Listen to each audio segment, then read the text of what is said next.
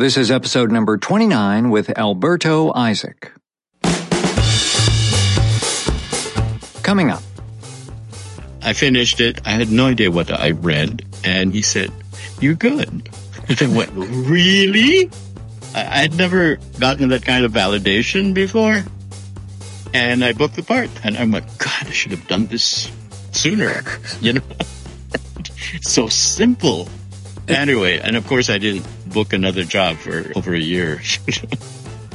When I first started taking classes at school, I realized that nobody saw me except as an Asian person, and it's like getting sakini in the tea house of the August moon. And I'm like, well, I kind of I was thinking more, in Midsummer Stream, You use the word rejection, which I think is the major factor that gets in the way of artists, of actors, to get that sense of, too bad, you don't want me, but right. I know I'm good. That's very difficult.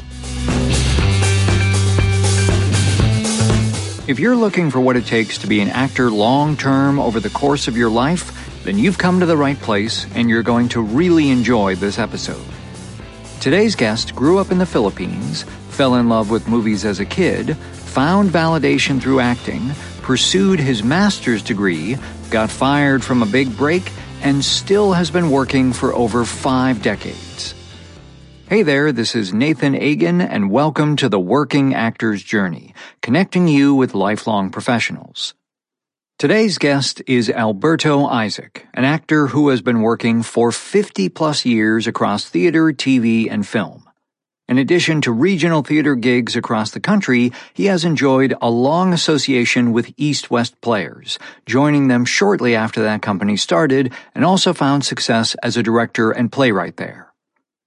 This podcast is designed to show you how the work is done, what the realities of the working actor life are like, and to share all the different ways actors have come to this career. There is no one path and no single answer.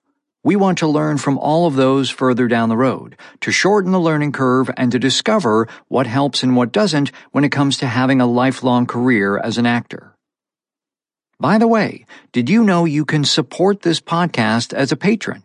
Starting at just $2 per month, get exclusive access to behind-the-scenes and additional content, and be a part of taking this show to the next level.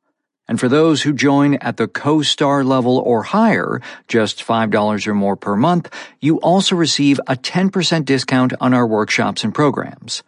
Head to workingactorsjourney.com/premium to join today, and thank you for your support.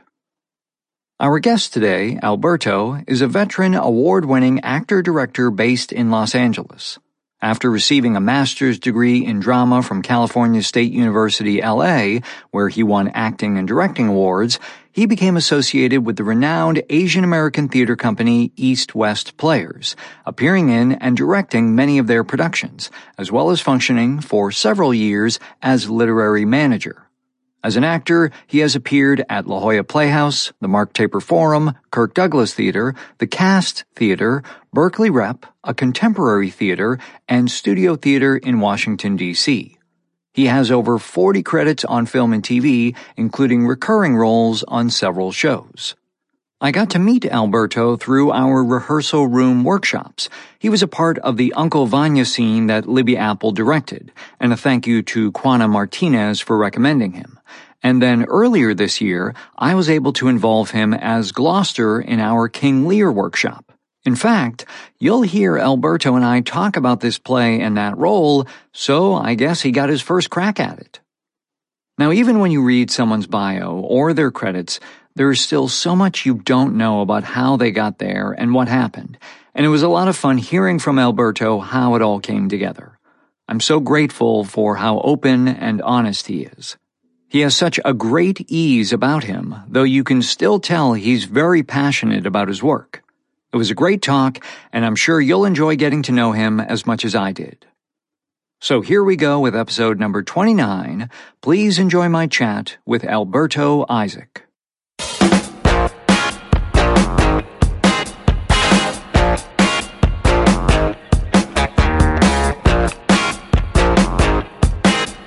Is it one of those days where it feels like already by noon you've already done a full day? Yeah, it has.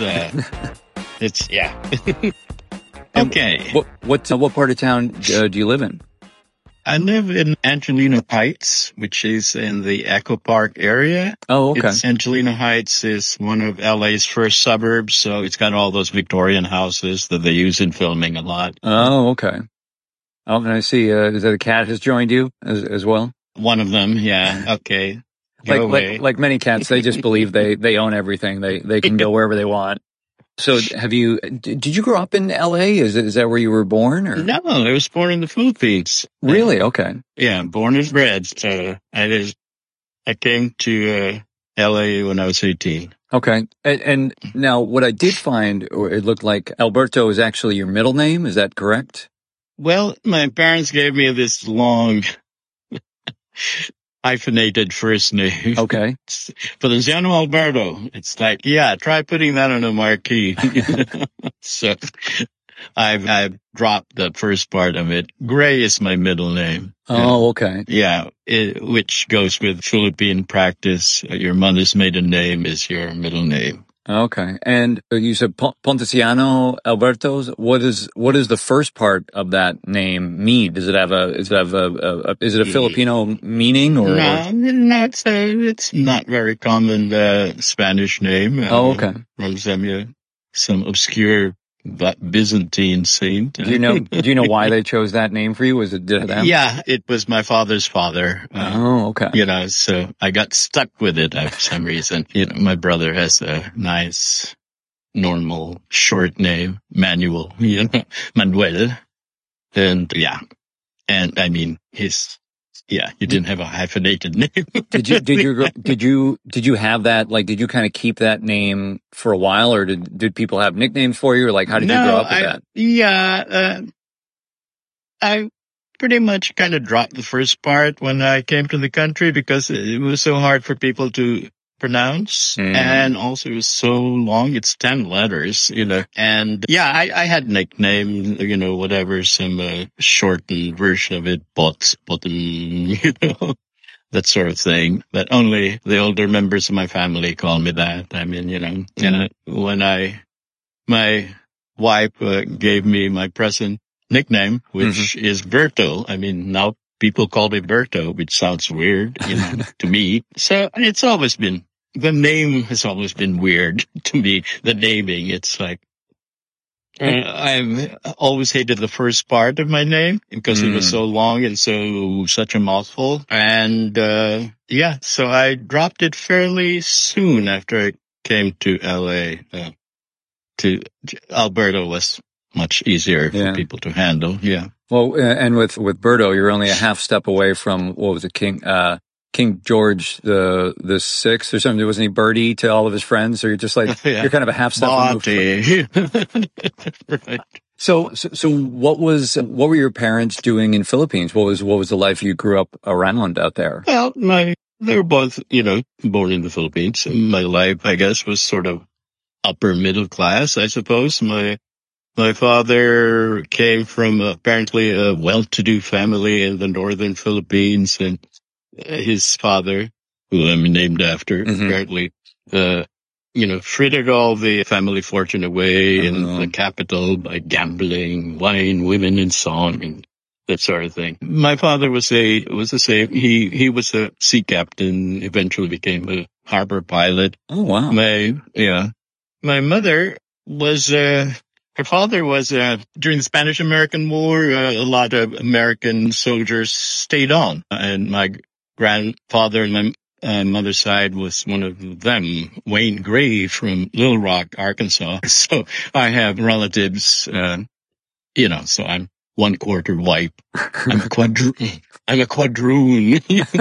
So don't identify there at all. I mean, when I first came to LA, I met some of my white cousins, and it was interesting to see, some similarities. It's like, oh, there's my nose, and they were all short, and that's why I'm short.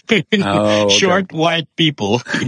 So, you're born in like the early 40s out in the Philippines. And so during the war. Yep. So, growing up very much kind of post-war and all that kind of stuff, what do you remember as a kid in terms of like things you were involved in or like just, I mean, was there a neighborhood of other kids around? I mean, what was your life like at that age?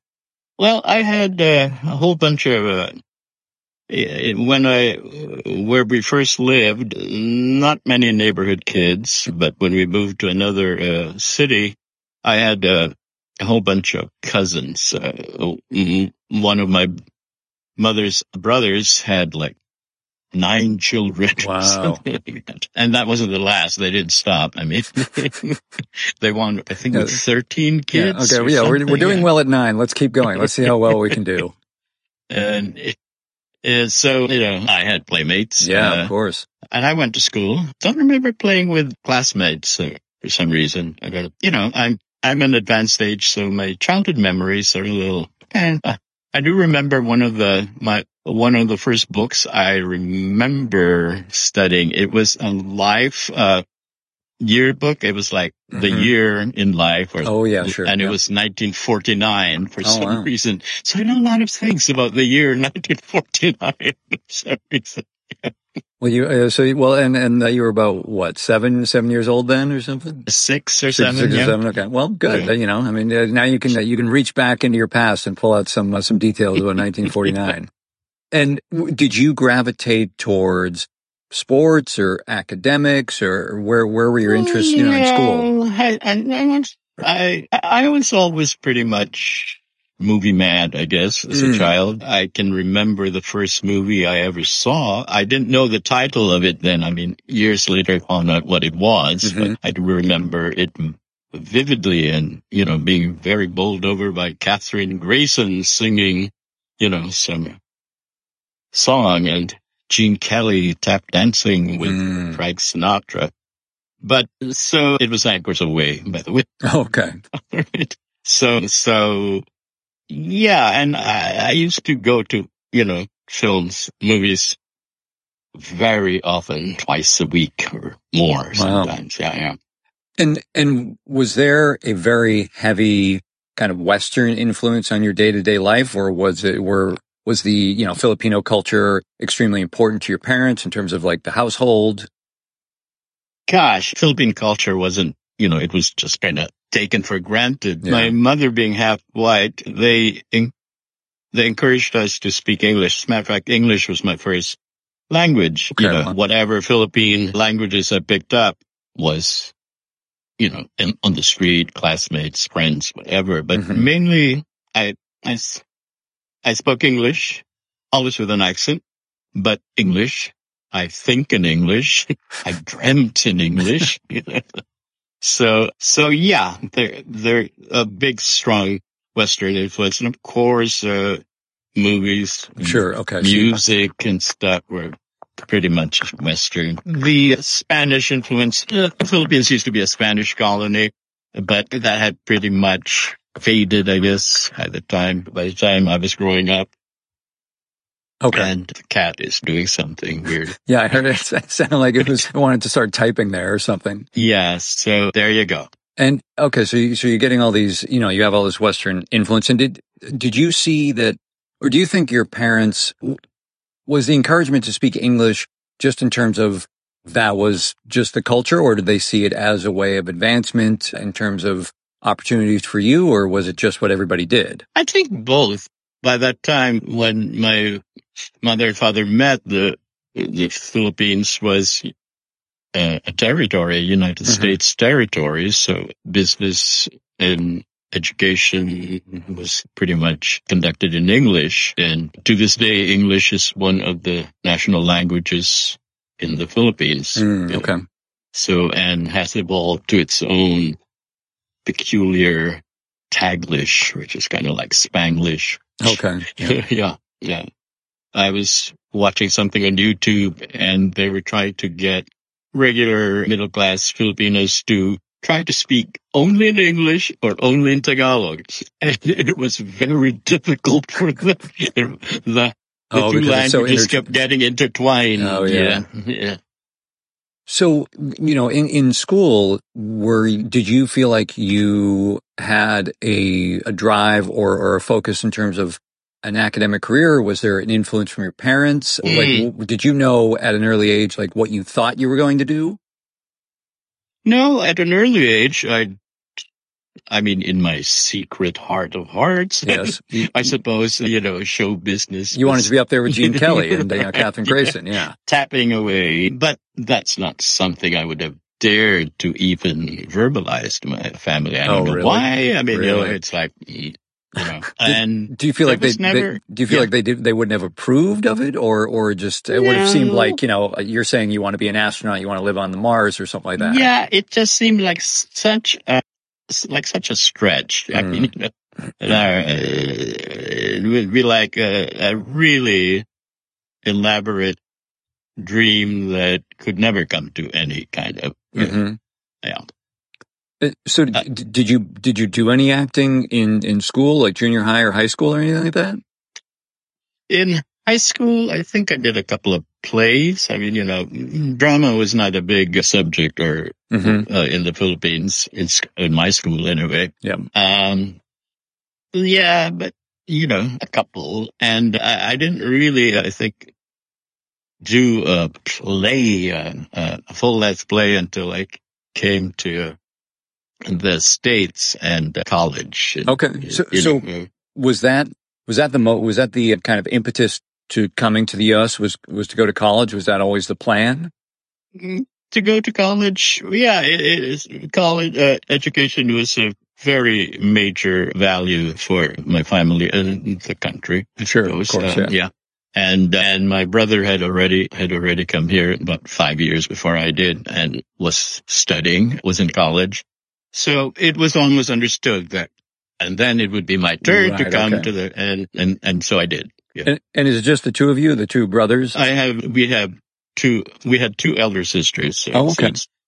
Sister, brother, me. Okay. The baby. Oh, so you're the baby. Okay. And what did they end up doing with their careers? Are they? Oh, I think I hear the cat tap dancing. How are you doing? So my brother was a jock. He was, when he had a postgraduate course, a postgraduate degree in physical education. And when I came here, nothing was really, nobody. One thing, my parents never said, this is what you have to do when it was always, what do you want to do? And I didn't know, or I didn't dare say, well, I want to be an actor, Right. And so you were saying your brother was very into sports and all that, and right. And then your sister, what did your sisters kind of focus on, or? They were typical women of that time. Did they pursue went to college? Okay. But the second sister got married fairly young. I mean, while she was still in college, and the eldest, who was my father's favorite, I guess there's a lot of people who were in my father's eyes not good enough for him. Okay. So she eventually came to college as well, years after my brother and I were here, and then she met someone and got married while she was in college. Okay. Yeah. And what kind of careers did they end up pursuing? I mean, this is a huge generalization, but I know a lot of women from the Philippines end up in the medical field. Not neither of that. They were pretty much, homemakers. Okay. Yeah. If they had work, it was part-time. Got it. Okay. And did your brother, pursue the sports in college, or did he do other stuff? Yeah, he was. So he was a pretty good athlete then. Yeah, he was on the swim team and the water polo team, and and this was during the Vietnam War, and he became a SEAL, as a matter of fact, a Navy SEAL, and served in Vietnam, was awarded a Bronze Star for bravery and whatever. So that's my older brother. He's, you take a look at him and you go, mild-mannered, guy. Can't believe him in action, underwater. Anyway, and the thing that made him join the SEALs was also a movie. He saw a 50s film called Frogman or something. Okay, yeah. In his heart, he went, I want to do that. Oh, cool. swim there and set off explosives and stuff. Anyway, and he did eventually was attain his dream. Was that a nerve-wracking time for your family when he was over there in Vietnam, or I mean, like I don't know how involved he was and how much he was communicating or anything like that. Sure. My father had died by then. I'm not sure how aware my mother was. And we're, in a lot of ways, we're not a very communicative family, very Anglo-Saxon that way. Okay, not demonstrative, not communicative. Not showy with the feelings and all that kind of stuff. Right, yeah. So I have no idea of what my mother thought, So did your Never dad... shared it with her. Did your dad pass away fairly young then? Fairly young. I was 22 or thereabouts. And he was only in his 60s, I believe. Yeah. Yeah. What did he pass away from? Some kind of, isn't the diagnosis always congested heart failure? But he was in the hospital, and I believe he caught pneumonia. And, So, I mean, I imagine you were living in L.A. at the time. Like, had he been sick for a while, or? No, he was fairly active, and it was just apparently some routine something, a complaint that he went in for, and so he died, and neither my brother and I flew home for the funeral or anything. We just kind of stayed here. I mean, part of it was finances, and part of it wasn't expected somehow. Really? It's so, don't interrupt your studies for this. Wow. Right, yeah. Huh. So how did you land on CSULA for going to college? Well, that's where my brother went. Okay. We went, even though we were middle class, it was still kind of expensive to go to a major school. Sure. And I had done a couple of years of college already in the Philippines, and some of my school credits were accepted, but there were some like primary things that I need to take. So I went the route that my brother did. We took the credits in a junior college, Pasadena City College, and then transferred to Cal State LA, which was Los Angeles State College at that time. Oh, okay. Yeah. And, you mentioned that your parents had kind of had this idea of, well, what do you want to do? So what were you pursuing in college? Well, supposedly I started enrolling in, English and general education, but, with a sort of emphasis on English. But then I started taking drama classes and so forth, and then eventually said, okay, this is my major, drama, okay? And how did you get, hooked up with the drama department? Were you going to performances? I mean, did you just see, Yeah, both. I went to performances and auditioned for roles. Yeah. Do you remember the first play you did in college? Oh yeah, I remember it was The Taming of the Shrew, and I had one line. I was one of Petruccio's servants, and I had one line. He kills her with his own humor, or he kills her with her own humor. It's like, I still don't know quite what that means. Yeah. Anyway, that was my line. And so, at what point in college did you feel like, I imagine maybe a little bit with one line, you can still feel like, part of the experience, part of the collaboration. But at what point did you feel like, okay, now I know I definitely want to pursue this as my major? Yeah, I think was when I was auditioning for the college production, and out of curiosity, the director said, here, read a speech by somebody else or something, a longish speech. And I did, and I finished it. I had no idea what I read, and he said, you're good. And I went, really? I guess, I'd never gotten that kind of validation before, or nobody had said, oh, you're a good actor or whatever. Still, yeah. So that was a big plus, I think, where I go, maybe I can do this or something. So I auditioned for more college plays and did the same at Cal State. Yeah. Okay, cool. And so you finished college, you graduated with a major in drama, and then okay, what's the big plan, Alberto? What. Well, I've been pretty passive about my career. I eventually, for years, people would say, "Do you have an agent? Are you going to get one?" And I always said no. And eventually, I called somebody, an agent, and he said, "Sure, why don't you come down?" And I went, and then about a few days later, he sent me an interview for a short film that was to be filmed in Nashville. And I booked the part. And I'm like, God, I should have done this sooner. It's so simple. Anyway, and of course, I didn't book another job for over a year. Anyway. And so is this like the, what would it be, the mid-60s are we in, or late 60s? Mid-60s, yeah. And so when did you get hooked up with East-West Players? How did that come into the scene? Yeah, shortly after that first job that I booked, at the callbacks, the part was a Korean exchange student standing there. And at the callback, there was this Korean actor, Korean American, named Soon Tae-ko, and me. We were up for the same role. And I booked it. God, over a real Korean. So, but, we chatted in the waiting room, and he said, we've just formed this new theater company, and here's my phone number, and, you should check it out.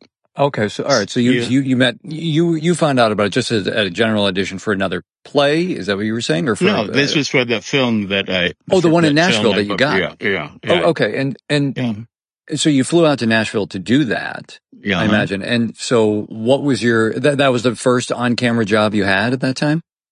Yes, it was the first. Yeah. And so what was your, were you just a bundle of nerves because this was a different medium, or, was it very collaborative? I mean, was it a short film or it was a short film. Okay. Yeah, maybe half an hour or something. I don't remember being particularly nervous. I think because there was another Asian actor, younger than me, who kept flubbing his lines. So I felt so much more, I'm fine compared to, no. So, no, I don't remember particularly being nervous. There was rehearsals. I worked one of the actors in it. I remember had been the juvenile in Anna Nazimova's company. Oh, okay. All right. Which company was that? I don't think I'm familiar with. Oh, Nazimova was Russian actress from the teens and 20s. She came to Hollywood, was a big star. Oh, okay. Anyway, you're too young, Nathan. I'm talking about, a big star of the 20s. And she was she worked with Stanislavski and. Oh, okay. So I got to brush up on my theater history, Alberto. I'm sorry. Anyways, mea culpa. So I felt like this, not at the time, but I think after the fact, I went, "Oh, I've got this, 7 Degrees of Kevin Bacon." Or yeah, something. Sure. I felt like, I worked with him, and he worked with Nazimova, who worked with Stanislavski, who worked with Chekhov. Oh, okay, cool. So, it's like, I was once talking to somebody and I said, I wonder if a lot of actors can do that, 7 Degrees and trace their way back to Shakespeare. Oh, yeah, sure. Yeah. Anyway, but I found the experience, that particular part of the experience, more fascinating after the fact. As to the technical stuff, learn to slow down gestures when you've got a close-up or something. Yeah. I mean, it's probably helpful that it was a short film and it wasn't like a major TV show, a huge, Hollywood film. Right. There's just a machine going and you got to do your thing and you got to, hit the ground running. That there was probably a little, even though there was probably some structure around it and certainly money going into it, there was probably a little bit less of a pressure on that project. Probably, definitely. I remember, they had some film problems and I had to go back for reshoots, 3 weeks later, which, I thought, this is what the movie business is like or something. Yep. And okay, so you come back to LA, you connect with that actor at the audition for the Nashville project. Yeah. And then so how do you just call over to East West Players? Are they holding general auditions? I can't remember whether he called me or I called him, but he had written a play that East West Players was producing. Okay. And you said the company had just formed, they were just starting? About a year before. Okay. Yeah. About a year before they had done this very well received production of Rejection, which it was a big success and they were going to move to a larger theater. And then the Watts riots happened and they had to close. Wow. Anyway,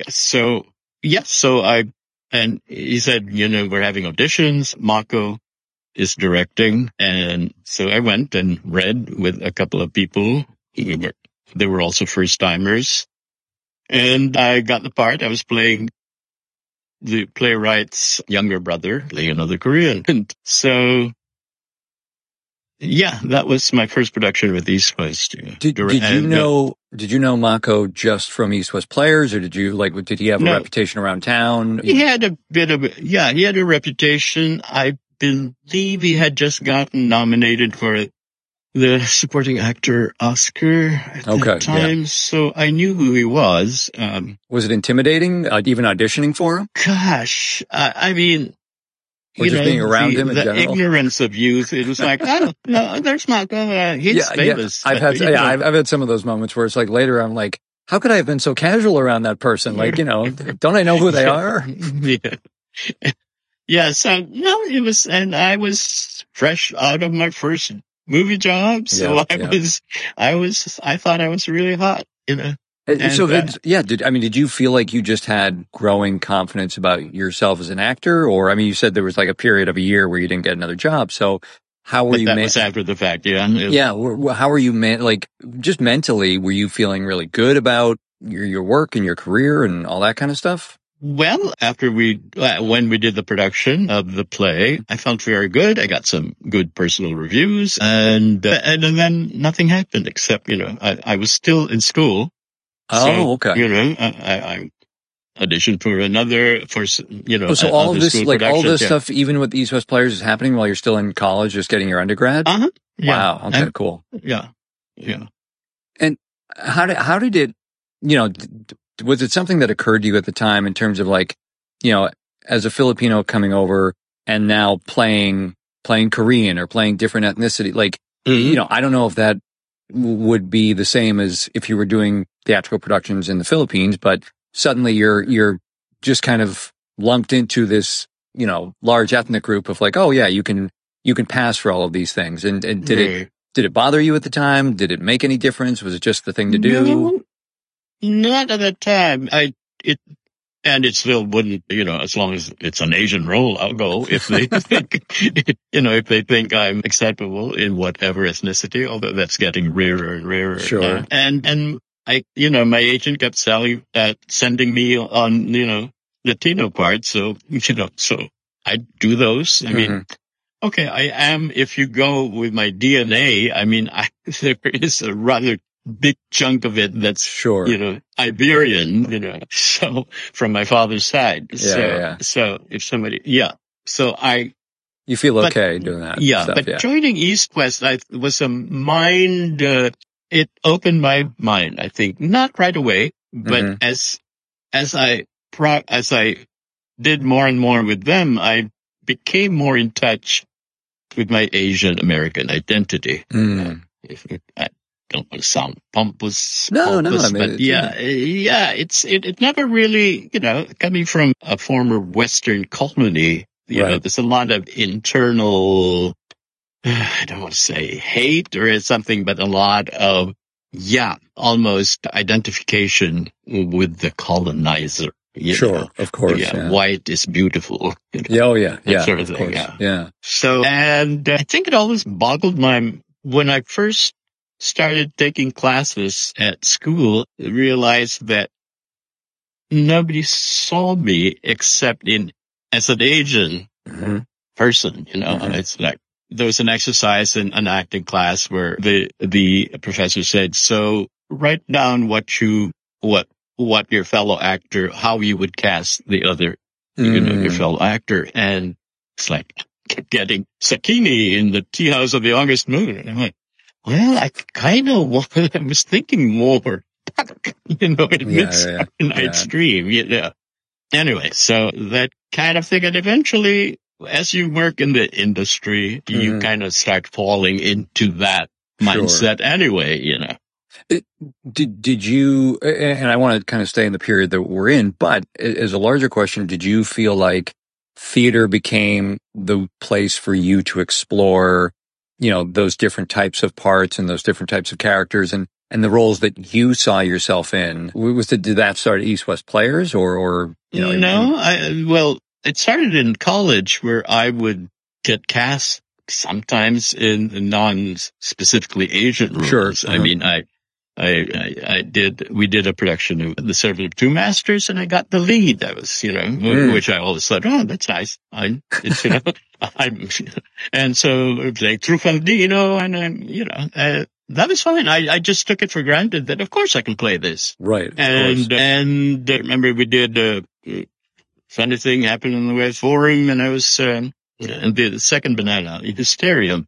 And it was, in the college, and for me personally, it seemed like I got a wider range of roles I was cast in. We did a production of King Lear with this character actor named Frank Silvera, like name from the past, who was a guest artist. He was playing Lear, and I was playing the Fool. And cool. That was it was in a way almost like a master class. When I wasn't on stage, I would just hang out on the wings and watch him. I'd go, how did you do that? Why did you do that? We had actually a one-on-one session, even though he wasn't directing, where we just went through the rule, and he gave me and so now you're talking to me, Lear, why don't you talk to me like, you have a son, right? I said, yeah. How old is he? And I said, well, he's a baby right now. He's 2 years old. And he said, so talk to me like you're talking to your son. I went, okay. Yeah, you're trying to teach me something. I'm stupid. I don't, I've been bad. Yeah. So anyway, which was mind-opening. And yeah. And I talked to Clyde Kusatsu, and he said he was involved in the early days of East West Players as well. Yeah. So after I joined Duke. Okay, so did you and Clyde work together? You guys were there at the same time, or at the same time? Well, I mean, he joined several years after I did. Okay. Yeah, so he's a newbie compared to me. I joined a year after the company was formed. We did the only Chekhov I ever did, as a matter of fact. That we did Three Sisters, and I played the Baron, and he played Masha's husband, whose name escapes me right now. Yeah, I can't think of it either. But yeah, I noticed. Yeah, East West Players. It seemed like you did a lot of classical roles, but I know they also developed new works too. Yeah, and so did you feel like you gravitated towards more one or the other? I mean, did it matter to you what you were doing, or you just wanted to work? Yeah, I wanted to work, and then around the early 70s, I had booked this job in a touring production of a musical, and it was rehearsing in New York, and I went, oh my God, this is my big break or something. So I went to New York, and then got a really bad case of the flu, and missed all these rehearsals. And then they said, well, I kind of have to let you go.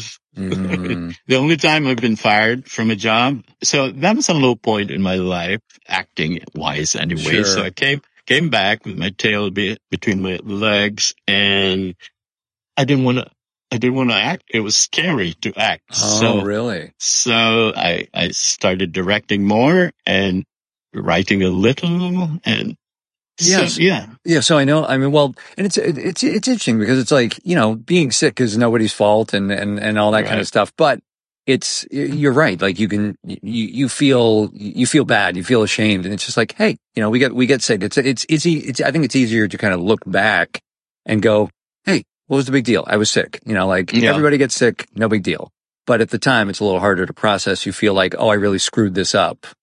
Right. And also part of me goes, because after I felt a little better, I did go to a couple of rehearsals, kind of coughing and then after I was let go, I went, it's just because I was sick, because I was bad. Oh, yeah. Right. Yeah. So there was always that thought behind, you were not good enough.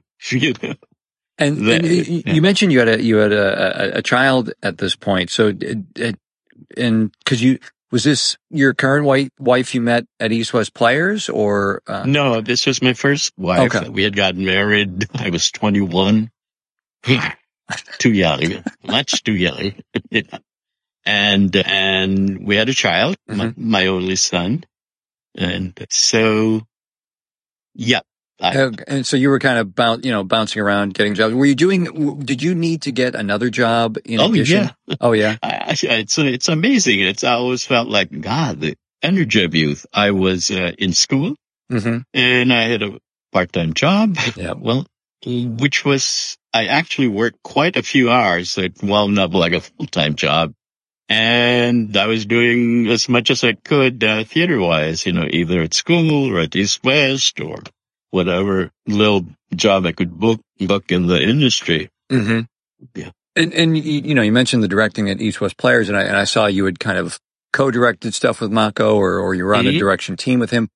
How did those conversations begin? Did you ask him? Was he looking for assistance? I think it may have started when we double cast a production.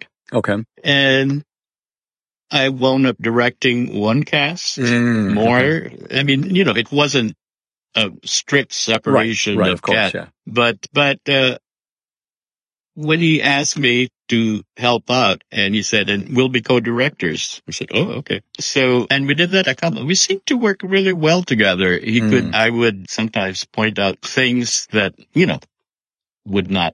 that hadn't entered his mind or something. Sure. So it was a good collaboration, and I did direct some things on my own, And did you feel like that either kind of awoke a part of you that you or skills that you didn't realize you had, or what was it that you really enjoyed about directing?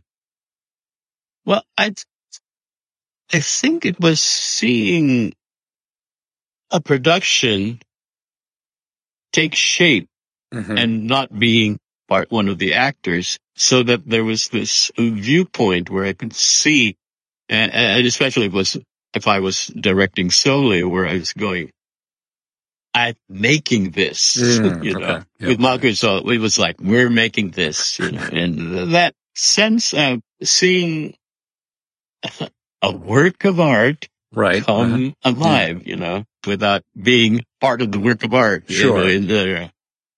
But you knew you could still feel that you definitely wanted to still be an actor in other ways. You never thought about just focusing on directing entirely. Yeah. I mean, I wouldn't audition, or when I went to audition, I was going to talk so bad.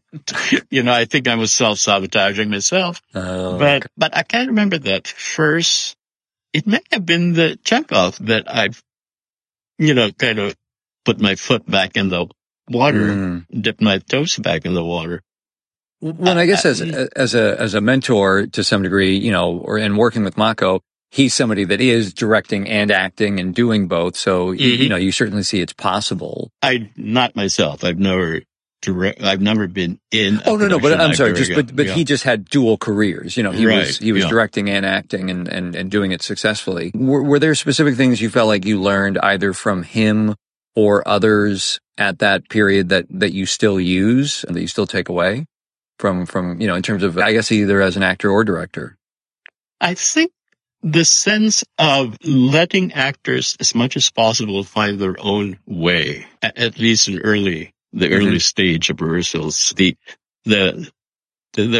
even though I never am. I don't think Marco ever was really, totally hands off. Mm-hmm. There's a sense of letting the actors discover things with a little prodding sometimes.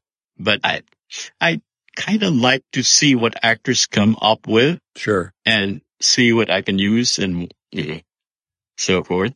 Yeah. And I know we're in like kind of the maybe late 60s, early 70s, but I got to ask, where did the Debbie Reynolds show come in? Woof. Or how did that come about? Was that just a straight audition? Yeah, that was a straight audition. Yeah. And what were you doing on the show? God, I was playing a grocery worker. It must have been the late 60s, I guess. Okay, yeah. So I went an audition. It was my first sitcom with multi-cameras and the audience and the live audience. And it was interesting. I was very happy because I had a nice little scene at the end where that was a big payoff to something. And so I told family and I told friends, be sure to watch whatever. And of course they cut my big scene. Didn't know it until the air. Yeah. So I've never went to somebody. I've never done that again. I've never gone, okay. You should watch because I have a role in it or something. Yeah. And do you remember the filming of it? I mean, like, did you work with Debbie or were you working with other people? We, as I said, we only had 2 scenes. Okay. And Tom Begley was one of the regulars of the film. The show got canceled about 2 episodes after after they showed mine. But I mean, she was certainly a big star by that point. Oh, yeah. So was it intimidating, exciting? Did it even? It was exciting, not intimidating. She was very friendly, made you feel, at home. She wasn't, aloof for anything. Right. Yeah. And I think what thrilled me even more was being on the lot at MGM. It's like, oh my God. Right. Anyway. Yeah. This is where all those actors you had been seeing in films were. Right, exactly. And then it looked like maybe the following year or something, you were on the Bill Cosby show, and you had a bit of a recurring part on that, right? Right. This was not the big success he had in the not the Cosby show, but an early show of his. I think it lasted. Kept canceled several episodes after mine. The curse of it. I think there are other actors that can claim a little bit more, direct cursing. But anyway, so yeah, this was one of his earlier sitcoms after I Spy. Right, yeah. And he played a school baseball coach or football coach or something. Yeah, and I was the water boy, so I did a couple of episodes. And did you getting that and coming back a couple episodes, were you starting to feel like I've made it, or my career's going in the right direction, or things are happening? No, it was, I was juggling work and school. Mm-hmm. So I was under a lot of stress, and work was starting to go, you're taking a long time off, Okay, so you mentioned school. So wait, how, did you stretch out your undergrad, or were you going back for graduate? No, I started working on my master's. Oh, okay. Then a lot of use that came. It was afterwards. So I just kept going to school. Yeah. Oh, wow. Okay. So where did you end up pursuing your master's and what in? Same. Cal State. Okay. And did you get a master's in drama? Okay. Yeah. So, okay. All right, cool. So, and what did you see doing with that degree? Or did you just like being in school? Yeah. I mean, I know there are people that just enjoy the academic environment. Yeah, a small part of it was. And the thought was always, the reason I went into the master's program was saying, I'm not really booking all this many jobs. I'm not going to make a living at this. So a part of me was going, I guess I'm going to have to teach, And were you still married at that point? Just still juggling? Yes. Yeah, okay. Yeah, so, and married, And the kid, and a lot. Yeah. Don't know how I did it. Well, you were only what, 30 at the time or something like that? So thereabouts, yeah. Yeah, there's plenty of energy for 30. But now, around that period, I saw your play Coda was produced. So where did that come from? Where did that story come from? That was, I think, a release from the fear of acting. This one, directing. I'm going to write something. There was a little competition that East West sponsored. And so I said, here, I'll submit it. Anyway, and then they wound up producing it as part of a bill of 2 one-acts, and we got some really good reviews. And I thought, well, maybe I should write. Yeah. But then as I started acting again, the writing suddenly faded away. Not suddenly, gradually faded away. Yeah. Did you act in Coda as well? No. Oh, okay. I did not, yeah. Okay. So you didn't direct it. You just had written the piece. Yeah. But it's a story of somebody kind of coming to terms with their heritage, right? Is that? Yeah. Heritage / sexuality. Oh, okay. It was throwing in everything in there, the kitchen sink. Did you feel like in any way, was it an amalgamation of people you knew? Was there parts of your story in there as well? I mean, where did that inspiration come from? Gosh, like writers said that everybody in my plays is me or something. Yeah. I never felt like, I'm trying to tell my story or anything. Right. It's just like, these characters just seem to take a life of their own. I don't know. Okay. Yeah.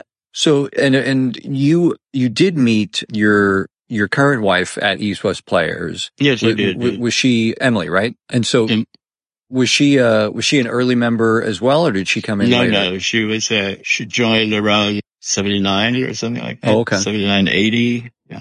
And I was very taken with her before I realized I was very taken with her. I remember seeing they were doing a production of The Frogs there. And this chorus member played one of the bacchantes one of the frogs. And who is that stunning, young woman? Yeah.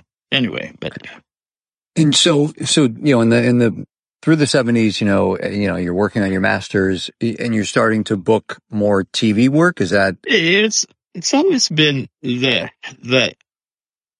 It's always been up and down, up and down. Yeah. There's never been really, there's a few good years where you make enough to get your insurance, but right, I've never really worked consistently in the film and television industry. Yeah. So how are you kind of keeping yourself in a good place, like during, in the through the 70s and the 80s and even maybe in some of the 90s, when it is so up and down, like what were you focused on? Was it, I want to do as good a work as I can in theater or? Yeah. Did you start teaching at all or? I taught a little bit at East West in their summer programs, and then realized I don't really enjoy this. It's I didn't really, and I'm not a patient person, and maybe not as insightful a person as some other drama acting teachers I worked with. I'm okay, but not. It's like I want to be good if I'm going to do something. Yeah. So, and I was booking some regional theater occasionally, but yeah, I've never really had an acting career the way my wife has, where, she can, if she wasn't married to me, she could live comfortably as an actor, Okay. My wife is more famous than I am in theater circles. And do you see that? I mean, I know part of it is sometimes just the casting at the right time or the right project and those kind of elements can line up. But did you see either her or other actors you knew in terms of how they were marketing themselves or what they were doing to kind of stay on the radar of theaters, and were you trying to incorporate that into your own, day-to-day work? No, as I said, I've been very passive about my career. It feels like when I book something, it's because I auditioned and they liked me, and I a couple of times I remember seeing a casting notice for something and I went, I can do that, and getting my agent to send me and then realizing, I'm not doing very well. It's, this audition sucks or something. Right. So I stopped nagging him about sending me out for something, Yeah. just because I don't want that feeling of sorry I made you send me out, and I was very good. Yeah. Right. And so when did you and your current wife, when did that relationship begin? Was that in the 80s? That would be in the 80s. We had our first date in 1980. So got married a couple of couple of years. It went really that. well. Yeah. Couple of years after that. So okay, cool. We've been married for over 40 years. Yeah. More than 40 years. Yeah. Yeah. And so what was it like, or what is it like, I guess I would ask, being with another actor and of course, your careers are going differently at different times, in terms of supporting one another, helping each other with auditions and all that kind of stuff. I mean, did you feel like has it been helpful to have another actor as your partner who understands the inner workings of what the life is? I think so. I mean, I can't speak for my wife, but I certainly can understand it. I mean, especially because, as I said, she works a lot more than I do. Before the pandemic, she was out of town, in New York and Boston or something, more than she was at home. So that was a really good year busy year for her, 2019. So yeah, I understand. And do you, that quality of like when one partner is working more than the other, at least for yourself, how do you navigate that without getting too much in your head about, she's doing all these things and I can't scrape together two nickels kind of thing? Well, I'm sure there's that fleeting thought where it goes, God dang it, I wish I could work more as much as she does. Right. But it's not like, or anything, I'm not being Eve Harrington all about you. Yeah. And it helps that that we're not two guys or something married to each other going out for the same roles. Yes. Yeah, that would probably be a very different dinner conversation. Yeah. It's like Citizen Kane, where the two of you are at just like very long, the end of a very long table. Further and further. Yeah, just staring at each other. And rehearsing on the sly. Yes, no kidding. And so, jumping ahead a little bit, I saw, in the year 2000, you worked on Family Law and you did a number of, episodes on that. Yeah. Did that feel like a turning point in your career at all? Not or was really. It just kind of work? It was a job, that. And then did they just keep asking you back? Yeah, so I did 9 episodes or something. Yep. They just kept asking me. I auditioned for the pilot or something, didn't get it, but they called me back for something else and I booked that and they liked it better, So it was fun. It was a small, very showy role, surly, grumpy judge, Walter Neff. Which I kept going, that's a familiar name. Why is he's called Walter Neff? They realized that was Fred McMurray in Double Indemnity's name. Oh, right. I think the screenwriter was just, reaching for names anywhere he could. So I'd have, and it was easy because you're a judge and you could cheat by looking down at your desk because you're always busy and writing things and you're going, there's my line. Right. So tricks of the trade. Right. So it was nice. And the director actually remembered me from it and cast me in something else as a judge, So. And right around that time, maybe a little bit earlier, you had done that show Dog Eaters was it La Jolla Playhouse the first time? Yeah, we did the world premiere of Dog Eaters with Michael Greif directing. An enormous cast. A young Sandra Oh was in the cast, right? Oh yeah, yes, she was. And even with that enormous cast, there was still a lot of doubling of roles because the play is such a panoramic depiction of the era. So I played, in that production, I played the good, virtuous senator who, high class and stuff. And I played a low life, dope dealer, pimp. So that was fun. I got to be assassinated about 3 times because they kept flashing on the assassination of the senator. And then the pimp also got stabbed to death. recently with blood spurting. That was fun. Anyway, and at one point I was an extra in a gay bar scene and wearing a leather with my back to the audience. Yeah. And I know the show went on to New York. Did you, and it looked like some of the people went, but did you have the option to go to New York? Were you interested? No, I don't think they could afford to house all the LA people. Right. And they had a fairly big Filipino movie star who who took on the role. And there it goes. Then when they did the production at the Kirk Douglas, right, which was a remounting of a small theater production here, directed by John Lawrence Rivera, the playwright specifically asked if they could ask me to do the role that had been played by another actor. Wow. So I went, okay. And I said, who else is doing it from the original production? And they said, Alec Mapa is going to do it because she also asked for him to do it. Oh. But then he got a sitcom or some major, and so I had to drop out. So I was the only person from the original production, the La Jolla production. And I felt, God, this feels like a dead end in a way, It's like I had done some remountings of a play before where I play this, either as a director or as an actor, but it felt different for some reason. I don't know why. I could get on the psychoanalyst's couch and tell you why, sure. But, anyway. And I also saw there was a project very aptly titled Mr. Isaac that I noticed. Carrie Higuchi, I was in class with her at Antilles for a little bit. What was that? What was Mr. Isaac? It was a short film that Carrie wrote for me, I think. And so about a director, a theater director, who suddenly starts laughing and can't stop. And that's, that seems like something you could do.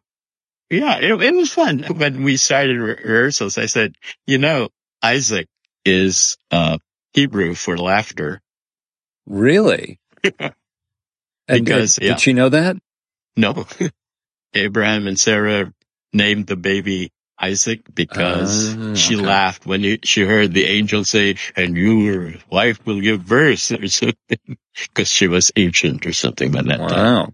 Anyway, Yitzhak is laughter or something. I was curious, thinking about a lot of the directing projects that you had done, and you talked about remounting. How do you choose what to direct, in terms of, plays? I mean, I remember reading, you directed Art in like 2009, and it was a very kind of specific idea in terms of the casting that you guys, approached. But just when you're kind of thinking about, well, what am I going to work on next? What do you look for? I think mainly I get asked to direct. And that passivity again, yeah. Either I go, okay, or you must evaluate it by some criteria when they ask you. It's not just like, sure, I'll do anything. Right. If it's a play that's got a history, it depends on. Yeah, I've turned down things actually. I was asked to direct Crimes of the Heart. Oh, sure. And first I said yes, and then I was reading it, and I went, all the actors I want to cast are now too old for this. And then the thought of auditioning a whole bunch of people whose work I don't know. Was just, it felt really, it made my mind tired, my head just started out. So I called immediately and said, on second thought, no, I said, and people said, why? You'd be working with new people, and going, no, why directors work with people over and over again? Because they know their work. Yeah. Right. Yeah. They can depend on them. They like them. They like the work they do. Yeah. That kind of stuff. Yeah. And do you look for acting opportunities the same way? I mean, in terms of what you're going to audition for, I mean, maybe that's largely theater, but I'm sure even now there are auditions that come up for TV or film that you're just like, nah, I'm not going to do that. They're rare where I go, this is totally wrong for me, you know, and my agent will sometimes go, you know, yeah, okay. Right. But are there things that you are still looking for as an actor, or just ways that you evaluate, you know, whether it's a theater role or other kind of role that you want to take on? Well, there's, you know, people always talk about their dream roles and stuff. Sure. I remember some years ago, more than 5 years ago, a young actor said, "You should do King Lear." I said, "Really? I don't know." So we arranged an informal reading at the house, and I read King Lear. And as I was reading it, I'm going, this is wrong. This is wrong. I could play Gloucester, maybe. Yeah. But I did do something during the storm scene, you know, just out of sheer big-headedness, where I started to whisper blow, winds blow. And I thought, this is a way to go. If I ever directed this play, I'll have Lear just alone whispering those lines in total silence, you know. Was there you mentioned that moment with Lear, but was there a theater role that you've done, or I guess it could be a TV or film role, that you were just really happy with your work in that show? And even more so than looking back, like at the time, you were just like, yeah, I did as much as I could. I feel like I really cracked this one. There are probably many, so maybe just if one jumps to mind. That's very, very rare to me, where in the performance where I feel like, you know how in theater, when that moment when you as an actor feel like you and the audience, it's almost like you are so close, you are together, you are almost one. It's almost like making love. You know, you're one organism. And that's happened maybe twice in my life, where I felt like I can do anything now and they'll go with me. You know? But acting is always, I don't want to say it's work, but it is work. It's, I always feel like I need to be on my toes. I need to be alert. I need to have my, mind open. I need to be aware of so many things. It's not like, oh yeah, we're having fun here. I mean, right.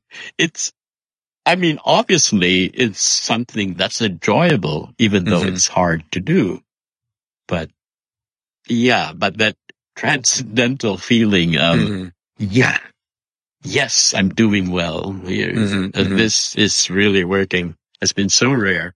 After the fact, I felt, hey, there is some stuff there, some good stuff. And, ooh, you made a wrong choice on that role. And on something, you decided to do that, and it was too late to let it go. It's like in the last week of some production, I went, I should never have done what I was doing for the character. This is totally wrong in this production. Anyway. And so is that the kind of role that, or are there others that you feel like you didn't crack and you would like to revisit, or do you not think about those things? When the pandemic struck, I had just opened a play at Open Fist Theater. And it was a short play by Carol Churchill called Here We Go. Okay. And it's very short. And it's in 3 parts. The first part is what looks like a wake. So there's fragments of conversation, sometimes about the deceased, but often not about, And then the second part is the deceased maybe, or somebody totally different after death. And he's having all this, it's going through all these visions. I mean, it's like it goes through a Christian idea of the afterlife, an Egyptian idea, whatever, Greek. And then the third part is you see him in a hospice type, just, getting changed and going to bed, getting changed, going to bed, over and over again. So I did the second and third part, but I felt like I had just gotten the feel of it, and then we had closed because of the pandemic. Yeah. And I really, really would like to take another crack at that, because I always felt like I got hung up on a stage direction the playwright had. And, even though the director said, let it go, no, I kept reverting to it. The stage direction is spoken as fast as possible. It's like, yes. And you're familiar with Carol Churchill's? Yeah, a little bit. Yeah. And in this particular play, the second part was a 6-page monologue. Oh, wow. For me. And Carol Churchill did not put any punctuation in it. So, a lot of the preparation was, when is this the new thought? When is this yeah. But that I found intellectually challenging, and it probably was the most difficult role I'd ever undertaken, and I was like starting to get it. I got some good reactions from some people, some not so good, but I thought I can do this if I just started to relax into it. There you go. Yeah. Well, and are there any other roles, from over your career, early days from East West Players or beyond, taking aside, like, if you would be age appropriate to play the part now, are there any characters that you're just like, oh man, I wish I had another crack at that one, or I feel like I'd understand it so much better now? Right. Actually, I did a production of Twelfth Night in the 70s, I guess, and I played Festi, and I had a disagreement with the director. I followed what she wanted, which the clown, and I wanted him to be a lot more melancholy. Yeah. And so, but now I thought I can play that role now. It would, really well, I think. You mean in the clownish direction or the more melancholy direction? No, in whatever. I want to find something else now, because at my age, it feels like, now what would it mean? What would he be doing? And yeah, I think we did, we did actually a number of scenes from that in the rehearsal room workshops. And I remember part of the conversation was like how dark of a character Festi is. Yeah. I mean, and he's not the typical clown, he's not just like, the voice of reason or whatever, like the fool or whatever. I mean, it's just like, man, there is a real darkness to this guy. And how do you explore that? How do you kind of justify the character through the play? Yeah.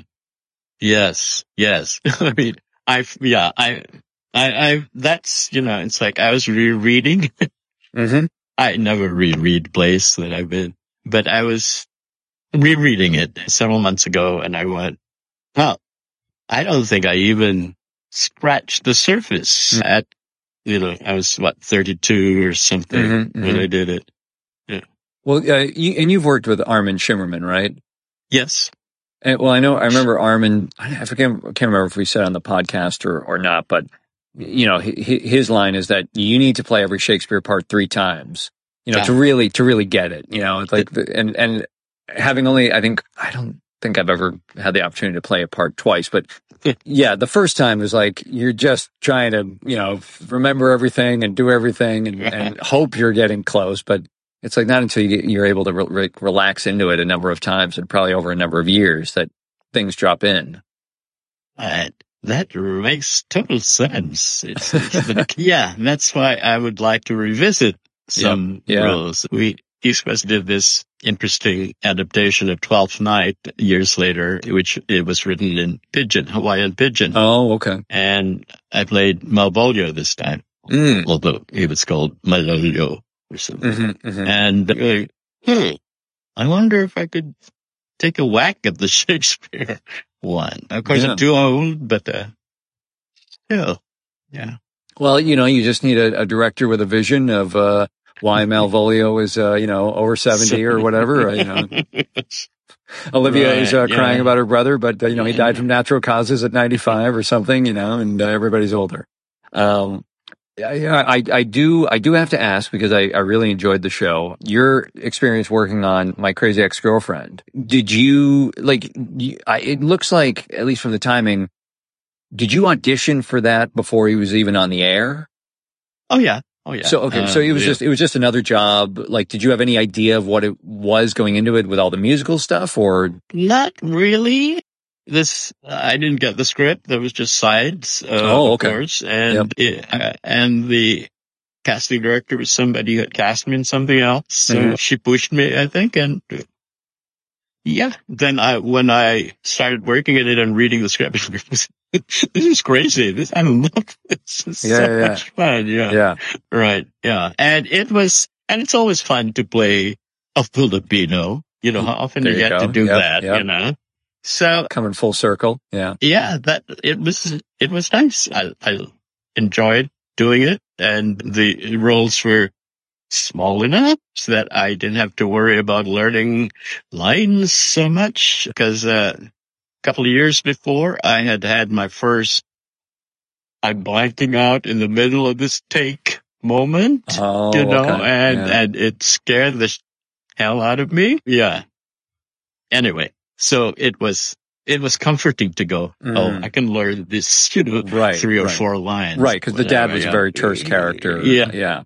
And did the experience kind of evolve, as you kept going back, as the show was getting more popular and they were just doing different things? And I mean, I know in little bits you were involved in some of the musical numbers too. Did you end up singing on the show at all? No. Oh, okay. Thank God. No. That was in your contract. No singing for Alberto. For the last episode I worked on, I had to fake play the piano. Oh, okay. Which somehow my childhood piano lessons paid off. Okay.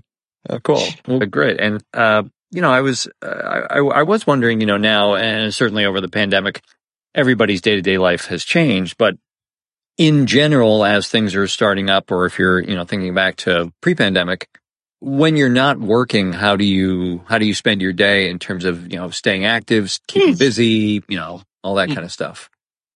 Well, we have 2 cats. Yep. Okay.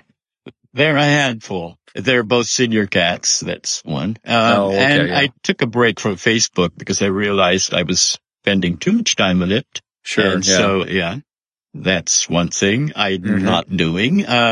I'm watching movies and TV and shows, and I seem to have, if I've got something recorded or if something is streaming, my attention span seems to be a lot shorter. So there's a lot of shifting. What else is on? Oh, yeah. So I think, in my mind, some Netflix series have gotten their plot lines all merged.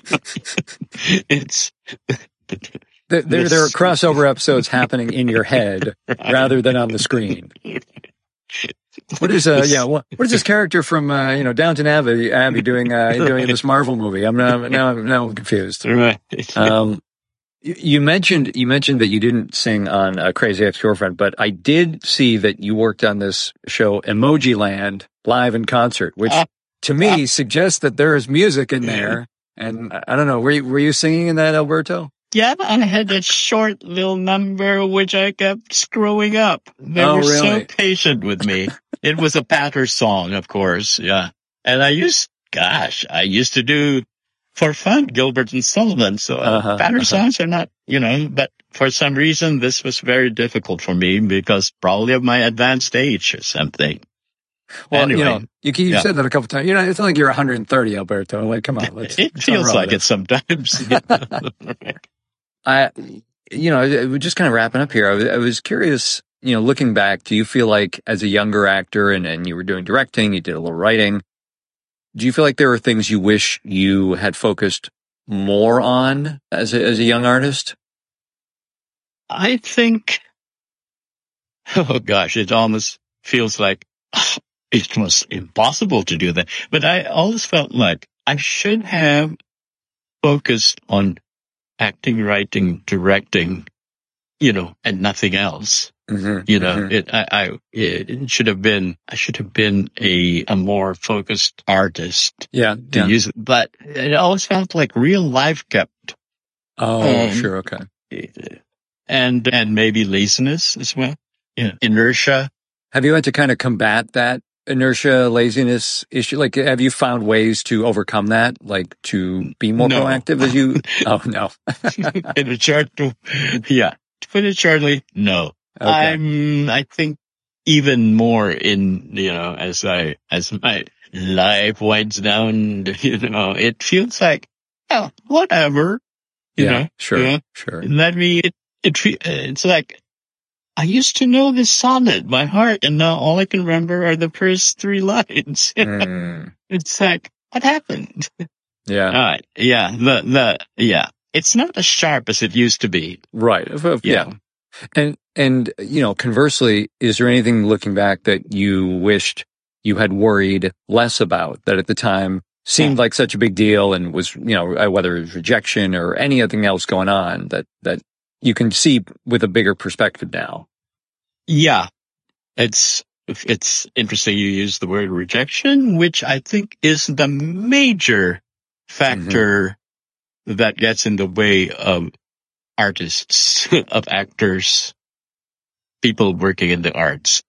To get that sense of, too bad, you don't want me, but I know I'm good. That's very difficult, especially for actors, I think, because actors have to be so open.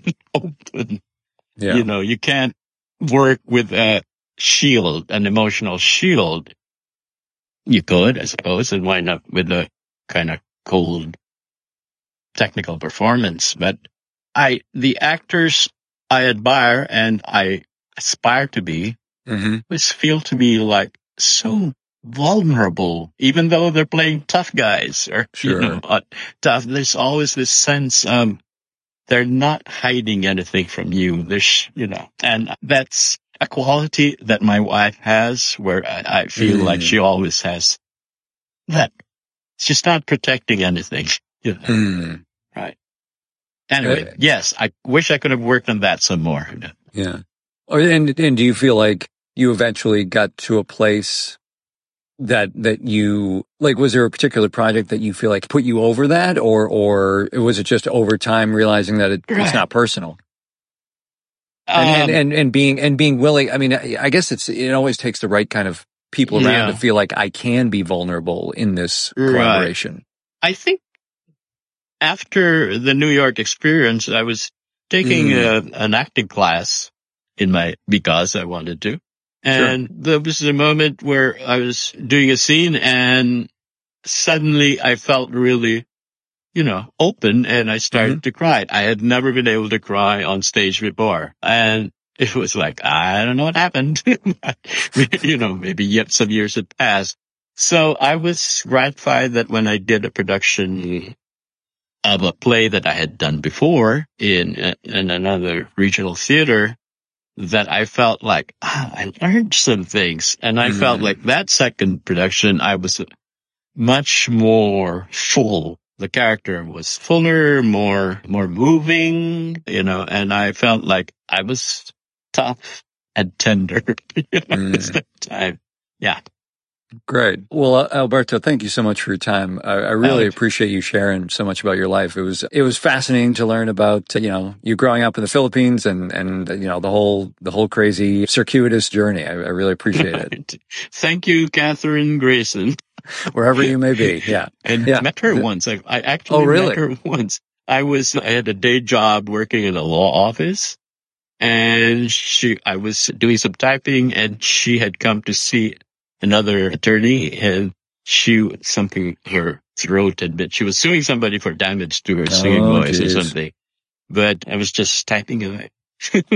And I started to hum the song she had been, and I went, stop it. Anyway. Oh, that's great. Yeah. Awesome. Well, thanks so much for chatting today. I really appreciate it, Alberto. No, thank you. My pleasure, Nathan.